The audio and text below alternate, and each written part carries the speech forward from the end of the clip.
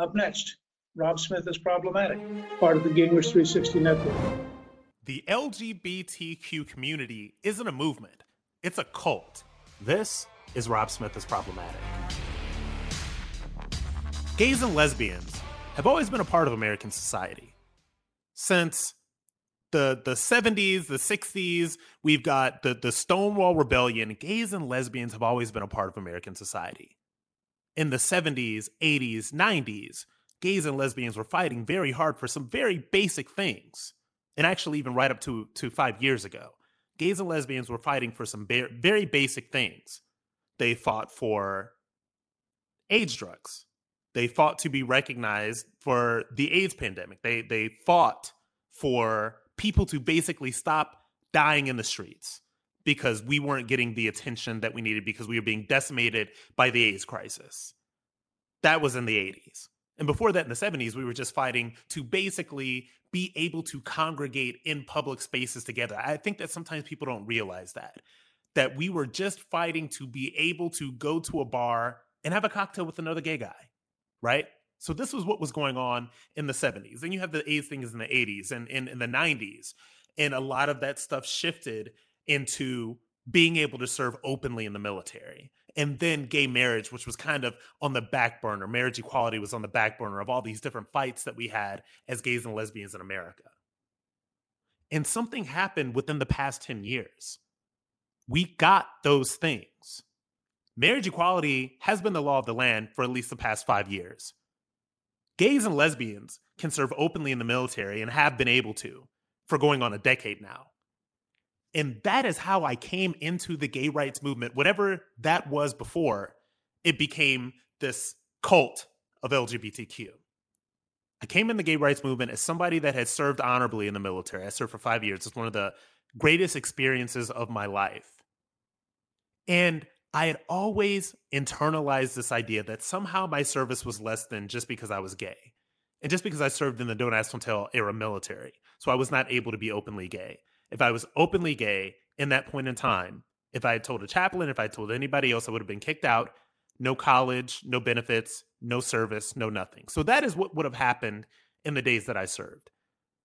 And when I got out and went to college and moved to New York City, and I saw these people advocating for this movement to allow gays and lesbians to serve in the military, I wanted to be a part of it because I knew that it was wrong to not have open service by gays and lesbians in the military. Because why should you deny a segment of the population the opportunity to serve their country?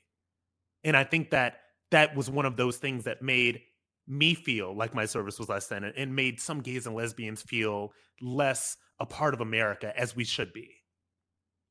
So I fought for Don't Ask, Don't Tell repeal. I said, I'm a gay man who served for 5 years. My service is valuable. My service is valid. Gave speeches, lectures, went to Capitol Hill, did all that stuff. And then something happened. Don't Ask, Don't Tell was repealed. So now gay and lesbian soldiers could serve openly. Met President Obama, shook his hand, weak handshake. That's known. It is Washington lore that former President Obama has one of the weakest handshakes you'll ever experience in your life. It was like a dead fish. And also shaking the former president's hand, you know when somebody has never really worked with their hands before and never really done any hard work in their lives, his hands were just too soft. But anyway, so we got Don't Ask, Don't Tell repealed. And now we're getting to this point where Don't Ask, Don't Tell is repealed. And now you're getting to the point where you have marriage equality. Marriage equality came in 2015, and something changed. Because now, this LGBT community, as they like to call it, it became less about equality and more about leftism and far left stuff. I just started to become very curious about what was happening. Now, it seemed to be that you had to be a Democrat if you were a gay person or a lesbian or somebody in the LGBT community. Because we were starting to get this narrative that conservatives were so evil, that Republicans were so evil. And this was revisionist history. Because everybody knows that, like on many things, Democrats were against it before they were for it. Joe Biden was on record multiple times saying that he didn't believe in gay marriage. He had even said that he thought that, quote unquote, homosexuals were security threats. That's a very real thing that Joe Biden said. But we're expected to believe as gays and lesbians that, oh, they didn't really mean it. They were just saying that for politics. But in all of these fundamental shifts in gay and lesbian equality, particularly Don't Ask, Don't Tell repeal, there were some Republicans that voted with Democrats. With the marriage equality thing, there were a lot of Republicans that supported for a very long time, because who doesn't want to support unifying people in that way? That I believe eliminates a lot of the stuff that we're seeing coming from the far left LGBTQ, because everything is about sex and child drag queens and all this other crazy stuff that I'm going to tell you about. And now that we have that equality, we have that thing that we have fought for so long, now you have a movement that is bolstered by millions and millions and millions of dollars. And now these people want to secure the hearts and minds of gay and lesbian Americans in perpetuity. They want us to be tools of the left and nothing more. And that is when the LGBTQ started getting culty. Just how culty is the LGBTQ cult? They're coming for the kids. And I'm going to tell you how after the break. We started seeing things like this strong push for the transgender movement, the radical transgender ideology. Now, I get a lot of crap because there are a lot of people that think that I'm transphobic. I'm not transphobic at all. I believe that transgender Americans have the same rights to health, happiness, liberty, all of that stuff that any other Americans have. But in that particular movement, that particular part of the far left LGBTQ, always seems to come at the expense of women and women's spaces. And that was something that I started noticing over and over and over again when you talk about this idea of women's spaces. When there are bathrooms that are changed to all gender restrooms, they're always changed from the women's restrooms, never from the men's, right? Only from the women. So I started to notice that. And I started to notice this idea that in order for women to stand up and speak out about this, they were deemed problematic.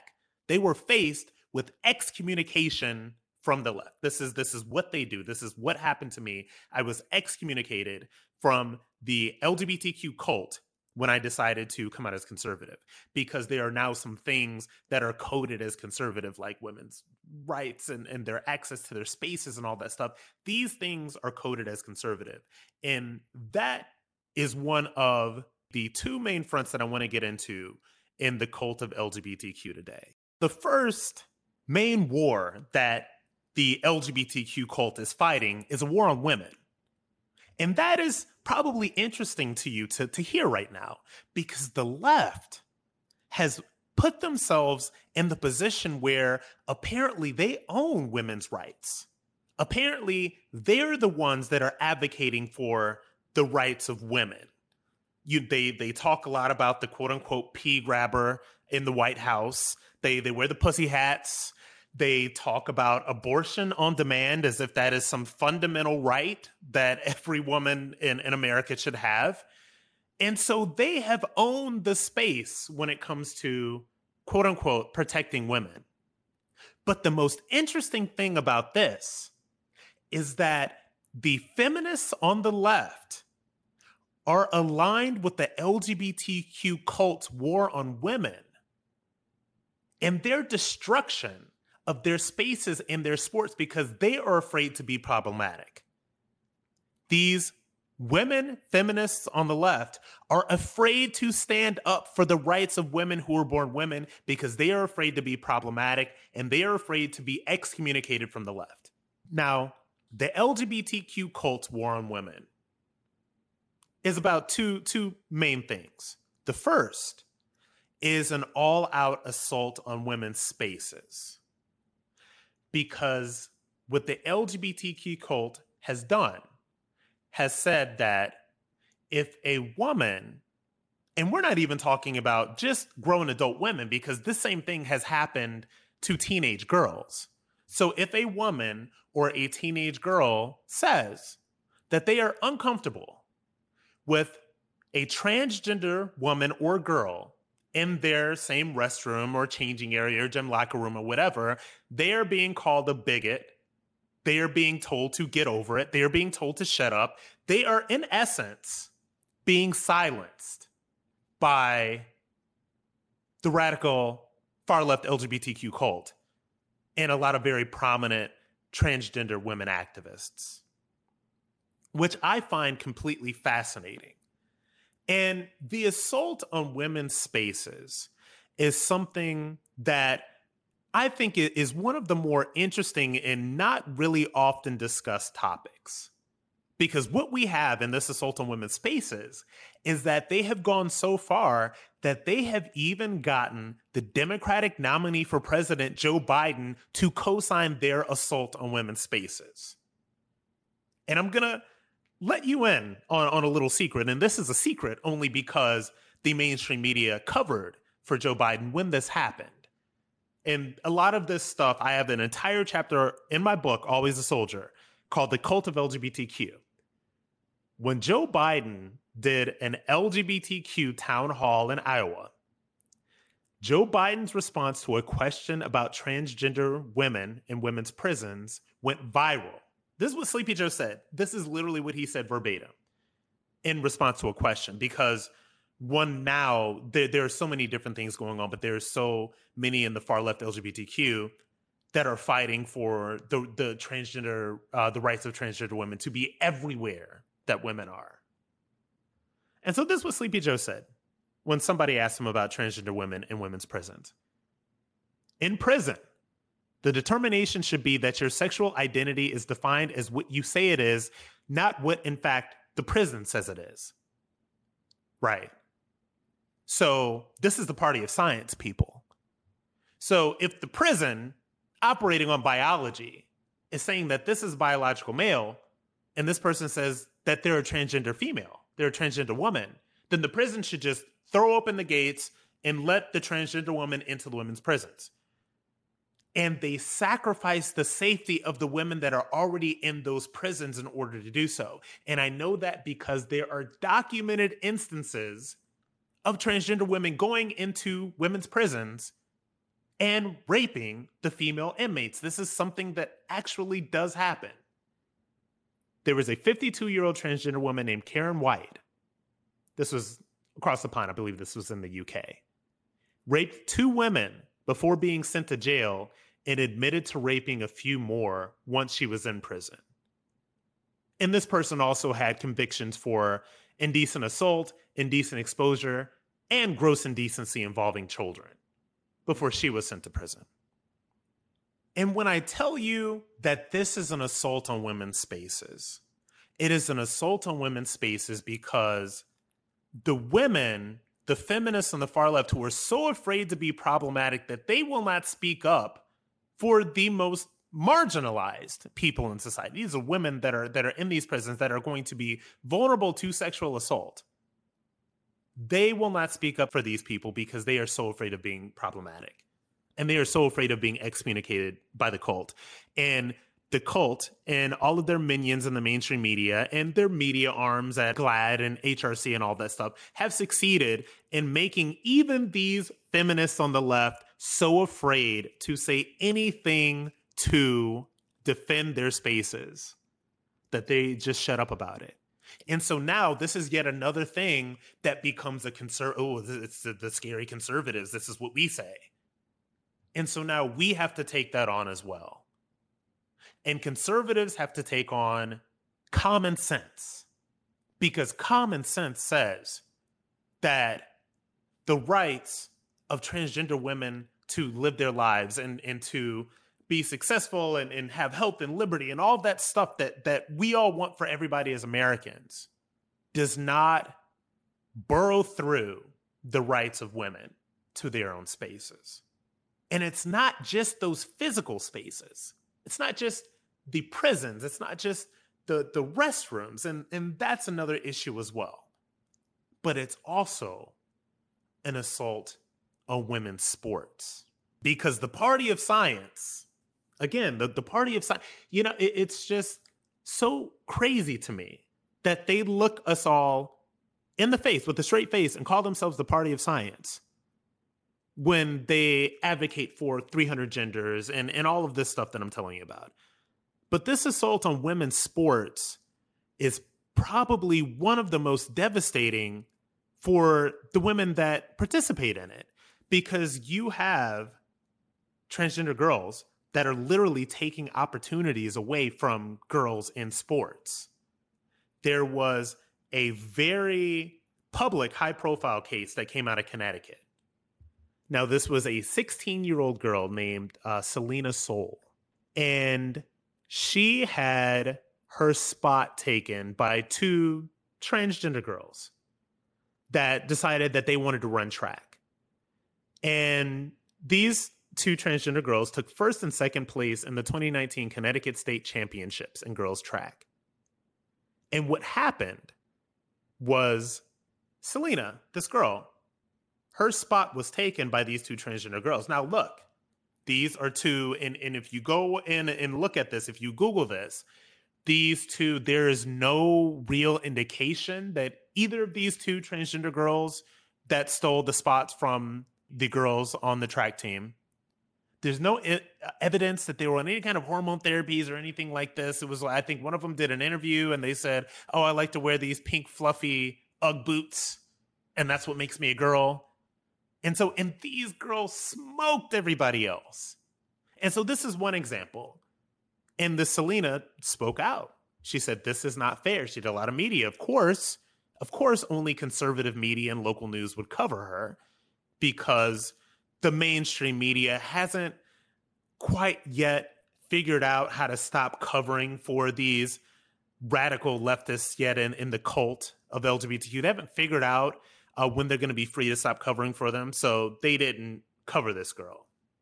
And what happened eventually, in the long run, Selena ended up going to college. She's running in college now. And she took it all the way up to the state. And they found that this policy that the school had, that Connecticut high schools had, to allow these transgender girls to compete against girls who were born girls, violated Title IX. And it said that if you continue to do this, federal funds could be withheld from some local school districts. And this comes from the U.S. Education Department. And so this is only one example of so many things that are going on across the country with this war on women that the far left LGBTQ has. And this, I think, is going to be the straw that breaks the camel's back, because eventually some brave feminist that is a liberal will stand up and say, this is not right, because we did not fight for our rights as women and all this other stuff to just give them over to the LGBTQ cult. Very few people know as much about the LGBTQ cult as my next guest, who escaped from the clutches of the LGBT left and is now a gay conservative freedom fighter on the right. He's got a lot of knowledge about how these people got so crazy, and he'll share it with us after the break. We have been talking so much about the LGBTQ cult today. I wanted to speak to someone else that you may or may not have heard of, but this is a person that has a lot of perspective on the LGBTQ cult. As a matter of fact, I'm not even entirely sure if he thinks it's a cult. That's kind of what I want to figure out. I want to welcome journalist, activist extraordinaire, Chadwick Moore. How you doing, Chadwick? Hey, Rob. Good to be here. Great. Fantastic. So first of all, of course, I know you are. For the people who don't know, Chadwick actually he is one of the ones that pioneered this idea of quote unquote coming out as a gay conservative. But Chadwick, tell the people your story and how you became this sort of gay conservative activist. Sure. Well, I'm a journalist. I'm in media. I've always been in media. I was editor at large for Out Magazine and The Advocate, which are the two big gay magazines. And I was also their big features writer, their big investigative reporter. At the same time, I was writing for the New York Times, Playboy, a bunch of mainstream liberal publications. I began to see, it started a while ago in a lot of things that I was reporting. I just began to see how much the media was lying about issues, about stories that I was actually on the ground covering and none of the other mainstream journalists were. And I began to see all this pressure from gay media, especially on how to report on things that I simply did not see were true. So let me give me one example of that in particular. What is something that you saw being reported that you just said, I am seeing something completely different from what the gay media is trying to force me to say? Sure. The biggest incident was November 2013. That is when the ceiling really cracked for me. I mean, once you start to see how the media lies, then it's just a slippery slope, you know? And in November 2013, I went to Russia to write about the gay rights situation there ahead of the Sochi Olympics. And it was the big news story for about 6 months. Was basically like gay rights in Russia. Putin was getting ready to round up all the gays and throw them into concentration camps. And I went to report on it. I was only one of 2 Western journalists to actually be on the ground in Russia reporting on this. And you can still find it. It was a cover story of The Advocate that year. And, long story short, what I realized the situation was so much more nuanced, so much more complicated. I learned so much about what was going on. I learned the story behind all of the photos that were being thrown up on the screen. If you recall, there are all these photos of people being bloodied with rainbow flags around them. Well, there are really interesting stories behind those photos. And back in New York, you had all of these people and institutions that I had admired, like the New York Times and the New Yorker magazine and David Remnick and Masha Gessen, reporting from New York about what was happening in Russia, and they were getting it all wrong. And that was a real wake-up call. That was my first big wake-up moment to say, well, no, they're getting it all wrong. I've been there. Like, why are these people so flawed in their research and what's happening here? What's this narrative? And then after that, I could never look at the media the same. I was very naive before then. And I didn't really pay much. I didn't write about politics at all. I wrote about features and culture stories. But after that, it was sort of this domino effect of one thing after another that I began to see didn't make sense. But I mostly kept it to myself. I around my friends I would, but I wouldn't tweet about it. I wouldn't write about it. I just kept my politics to myself and publicly. And in terms of my professional career, because I naively believe that journalists are supposed to try to be objective. Which is, of course, Chadwick, not true. You're so old-fashioned. I know. I was so young and innocent. So you were in the closet, basically. Your politics had started to go right, and you closeted right. yourself. I've been openly gay since I was 15. Openly conservative. I came out of the closet as a conservative publicly in early 2017, right after the inauguration. When I wrote. Now tell me about that. Right. Because you came on my radar, and I had been conservative leaning for a really long time, kind of like conservative curious, but you came out and you made a very big splash. So that was when you kind of came out on my radar. And what was the reaction? Because I talked a lot in this episode about the LGBTQ cult, and they claim to be so tolerant and inclusive, and we just love everybody. Did they show you a lot of love and tolerance and inclusivity when you came out? Well, I think you already know the answer to that. I was actually quite surprised because I wrote a piece for the New York Post saying I'm a gay New Yorker and I'm coming out conservative. I kind of coined the phrase "coming out conservative." I honestly didn't think it would make that big of a splash. It was a very innocent piece. I was just sort of saying, I don't hate the president. I stand up for free speech. I don't think the left represents the things that I represent. And what happened was it went totally viral. I was fired from all my jobs, fired from The Advocate, lost all my friends, all that stuff. Good riddance to all that. But then, of course, a lot of the hate, I'd been getting a lot of hate for a while because throughout the 2016 election, I was becoming more publicly vocal and I was pushing back at people. When that story ran, I got so much love from the right. I was floored, like thousands of emails and messages and welcome to the party and we love you. And that's the crazy thing about this, because this is what the cult does. The cult wants people to be so afraid of Republicans, so afraid of conservatives, that the LGBTQ cult wants you to think that these people hate you, that whatever. When I came out as conservative a couple of years ago, a couple of years after you did, I felt the love coming from the right as well. I've had very, very few issues with very virulent hardcore homophobia here on the right. Yeah, I think the worst thing someone said to me, and which isn't even that bad, which isn't bad at all, is I don't agree with your lifestyle, but I love you and welcome to the family. So I'm like, great, I'll take it. Yeah. I mean, it's hilarious because even this is something I'm writing about at the moment. If you look at what they base this sort of right wing hatred towards LGBT on, so a lot of it is this legislation that they say is anti-gay, like gay adoption stuff. All this stuff that Obama passed, really. I mean, there's a laundry list of these things that President Trump has basically repealed. And so the HRC, Human Rights Campaign, which is the world's largest gay lobbying organization, all these other Democrats. Groups for Democrats. Yeah, it's only a Democrat apparatus. they pick these things and say, well, these are all of Trump's anti-LGBT actions. Well, when you look at it, what they're doing is Obama had basically, the big LGBT apparatus now looks at gay rights as incompatible with the First Amendment, specifically with free speech and freedom of religion. So when the Obama administration forced Catholic adoption agencies, for example, to adopt gay children, and the Catholics said, this is against our faith, we have to close our doors, that was overreach. That was gay supremacy. Gay people have no problem adopting. Wait a minute. Gay supremacy. Yeah, it's gay supremacy. It's gay overreach. Explain that to me. So in your idea, in your mind, what does gay supremacy mean?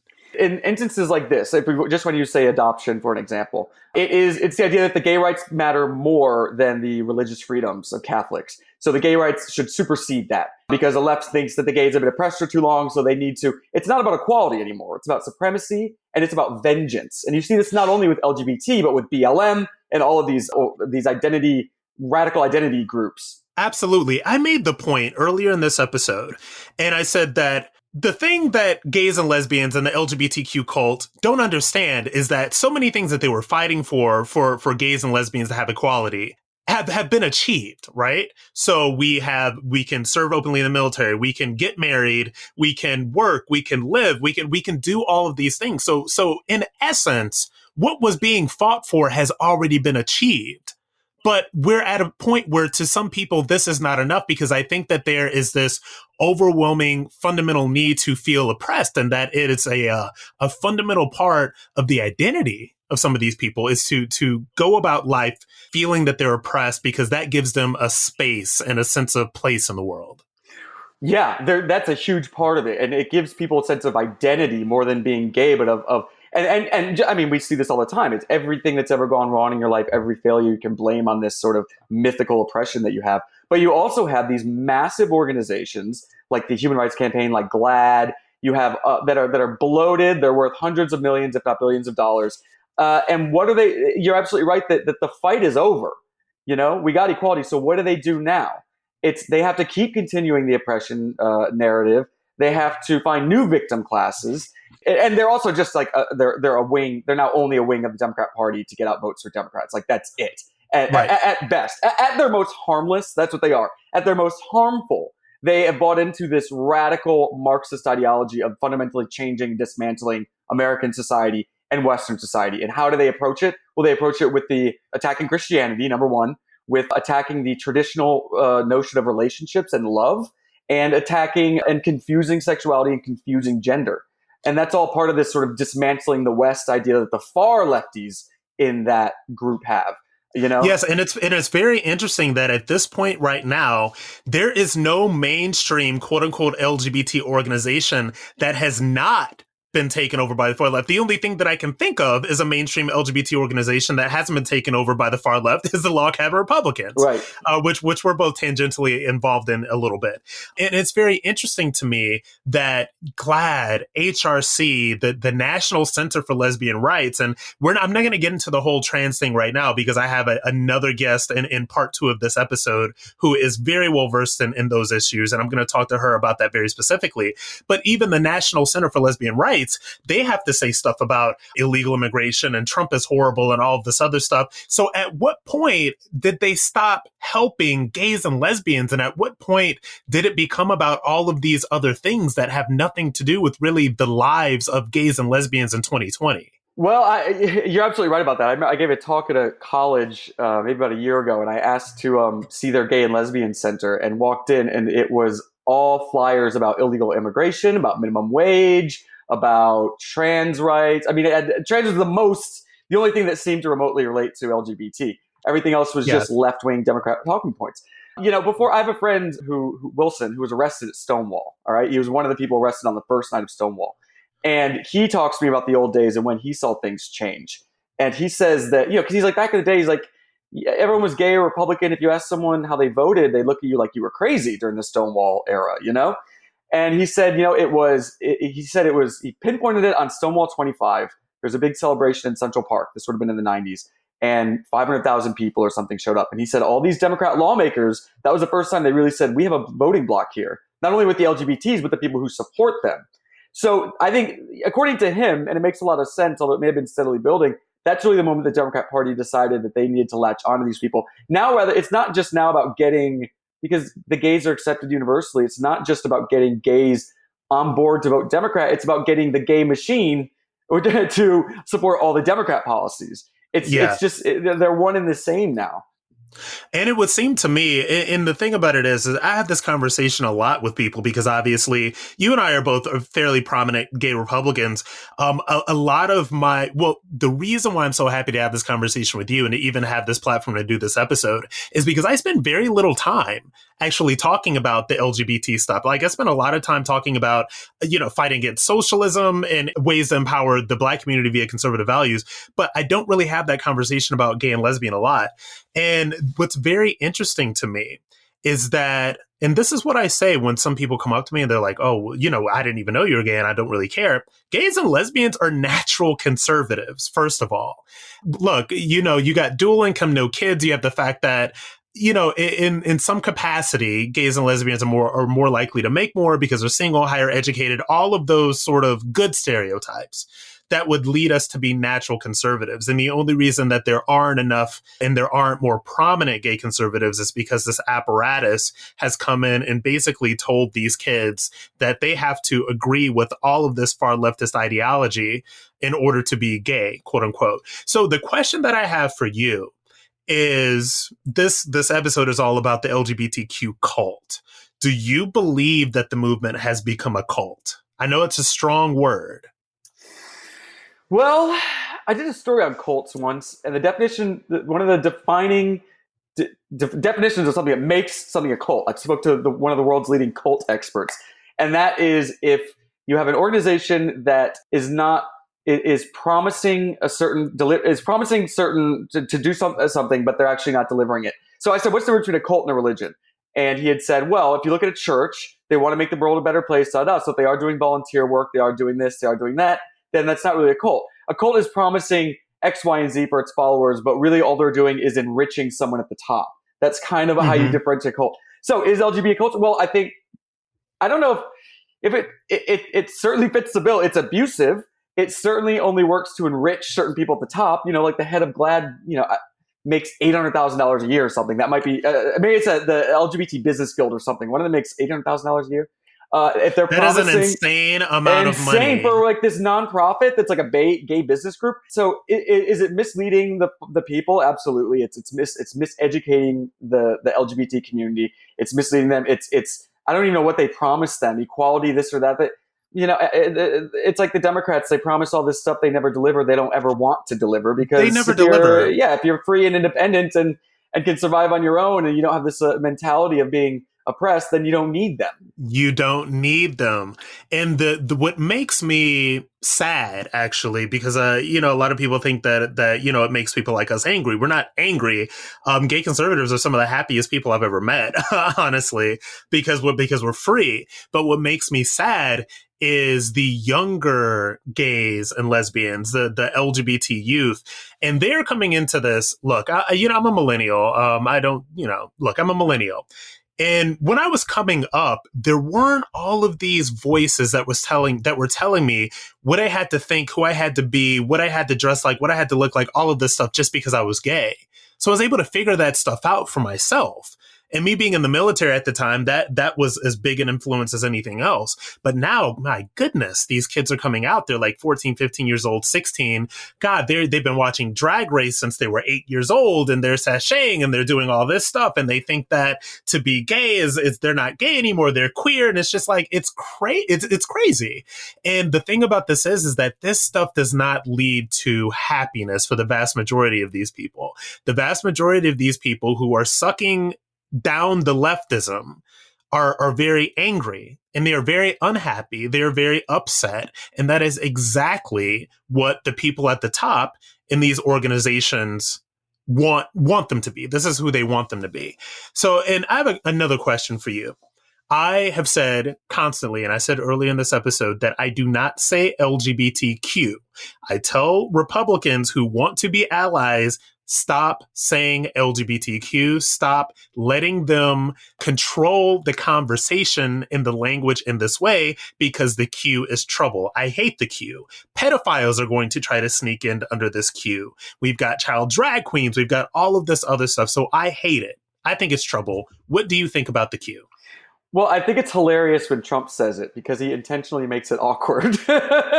LGBTQ.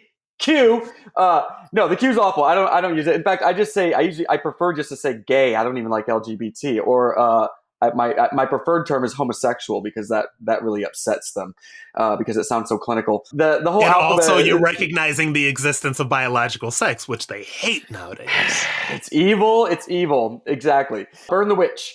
Yes, the whole alphabet coalition. You're right about the pedophiles trying to sneak in. They already are trying to sneak in, and we're seeing this. You're seeing it pop up. You're seeing it pop up with pederasty and then pedophilia, and growing up, and especially our gay forefathers who were Stonewall even before then. They fought so hard to separate that stereotype that gay men are pedophiles in order to achieve acceptance in society, and they succeeded. And they worked really hard to do that. I never in my lifetime thought I'd ever see that trying to nudge its way in. And look, here we are.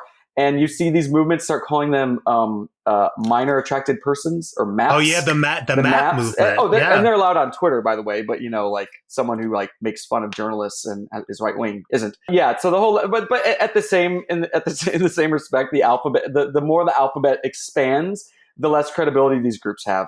And, who knows how long they're going to be fearsome or have any power. I mean, look at feminism. Feminism, how we knew feminism in 2016 is kind of dead. It got so radical that no one talks about feminism anymore. Nobody takes them seriously. To me too. Yeah. And nobody really takes them seriously. So if the more bonkers LGBTQAI2S++ gets. Oh, for God's sakes. I call them the alphabet soup. The alphabet soup, exactly. And so the question is, and you know what? I have one last question, but I have to say, what makes me angry, the only thing that truly makes me angry about this community is the sane gays and lesbians that are liberals, that are just on the left, that are so afraid to speak up against any of this stuff because they don't want to be bad, quote unquote. They don't want to be excommunicated, so they stay silent. And that to me is so cowardly. Yeah. And so many of these people could make real actual change, but like Joe Biden, they are owned by the far left. They are owned by these people. They cannot stand up to them. I'd like to think that people like you and I and organizations like Log Cabin Republicans and of course Outspoken, which you're editor in chief of, I hope that we're starting to make the change, because I feel like we are the only barrier between the LGBT and just complete leftist insanity that is going to kind of overtake them. So my final question to you, and this is something that we can talk about with final thoughts. What does the future look like for gays and lesbians in America? In terms of I think people are waking up immensely. I think that you're right. I think that there's vastly more people who, well, I know for a fact that I would say close to half, if not more, of gays are against the far left completely. They might not like Trump. They would never call themselves a Republican, but they're completely against it. And I just talk to people, strangers in bars, and I figure this out. And they are so shocked. Like, I've never met anyone who says the things that I've been thinking, and I can't ever tell anyone. They're terrified. But a lot of their voting behavior is community based. They will vote how their friends are voting. They'll vote how their lovers are voting. They'll vote how everyone else around them is voting, because that's what you're supposed to do. And a lot of that's the same with the black community too. They've actually studied that, because a lot of people will say black people are natural conservatives. If you look at the religion, if you look at a lot of the attitudes in the community. However, when they studied it, they found that even when black people, I don't think they've studied this with gays, so that's why I'm making this comparison. But even when they studied it with black people, they found that even if a black person preferred the Republican candidate, they would still vote Democrat, because that's how their family was voting and their neighbors were voting. And I wonder if something like that's happening with the gays. I think so. There's a huge amount of social pressure. Look, I've spoken about this ad nauseum. I fled New York. You're toughing out the good fight. I fled New York because of COVID. I'm down here in Florida, and it's really wonderful to not be despised for my politics and you can live somewhere. And you can eat indoors, I hear, and you don't have to wear masks anymore. What a novel idea. I mean, it's like the real world, but when So in 2018 was when I kind of started popping a little bit on social media, but it wasn't until 2019 when I saw the actual impact on my life in New York City. I lost all of my gay friends, not invited to the parties anymore, not invited to the Fire Island shares anymore. Like all of that massive amount of social pressure. I obviously didn't go to Fire Island this year because of COVID, and I was living a real life in Florida as opposed to whatever the hell everybody was doing in New York. But you get that you walk around and you're whispered about and it's all this other stuff. But then at the same time, people come up and whisper to you like, oh yeah, I follow you on Instagram. Yep. Like, yeah, I like your stuff. Yep. I read your book, stuff like that. Mm-hmm. So we have to get these people out of the closet. We have to liberate them. I'm so glad that you're a part of it. I'm so glad that I'm a part of it. And let me tell you something. I honestly do think that people like, and I'm gonna give a lot of people some love right now. It's people like you and like me and like Dave Rubin and Brokeback Patriot and God, the Gay Who Strayed. And there's so many other very cool, free thinking gays and lesbians that are going to lead the LGBT from the precipice of leftism to the promised land. So I think you're a part of that. And I just want to thank you for being here and for being such a huge influence on that. Well, thank you very much. It was my pleasure. And tell the people where they can find you, Chadwick, because a lot of people are going to be hearing you for the first time. They're going to be like, who is this intelligent, gay, conservative man? I am a columnist at The Spectator USA. You can find my columns there. You can go to my website for some clips, chadwickmoore.com. You can find me on Twitter, Chadwick@_Moore. I'm editor-in-chief of Outspoken, which is a news and video multimedia operation, getoutspoken.com. Yeah, all those work. All right. Thanks for joining. Cool. Thank you. Thanks so much to my sponsors. Please support them so we can bring the show to you for free.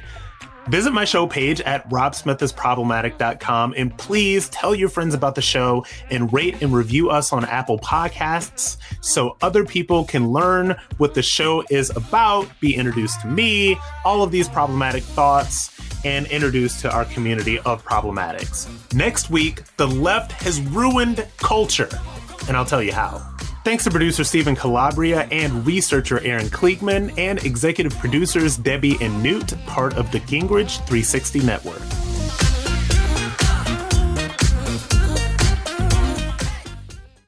Part of the Gingrich 360 Network.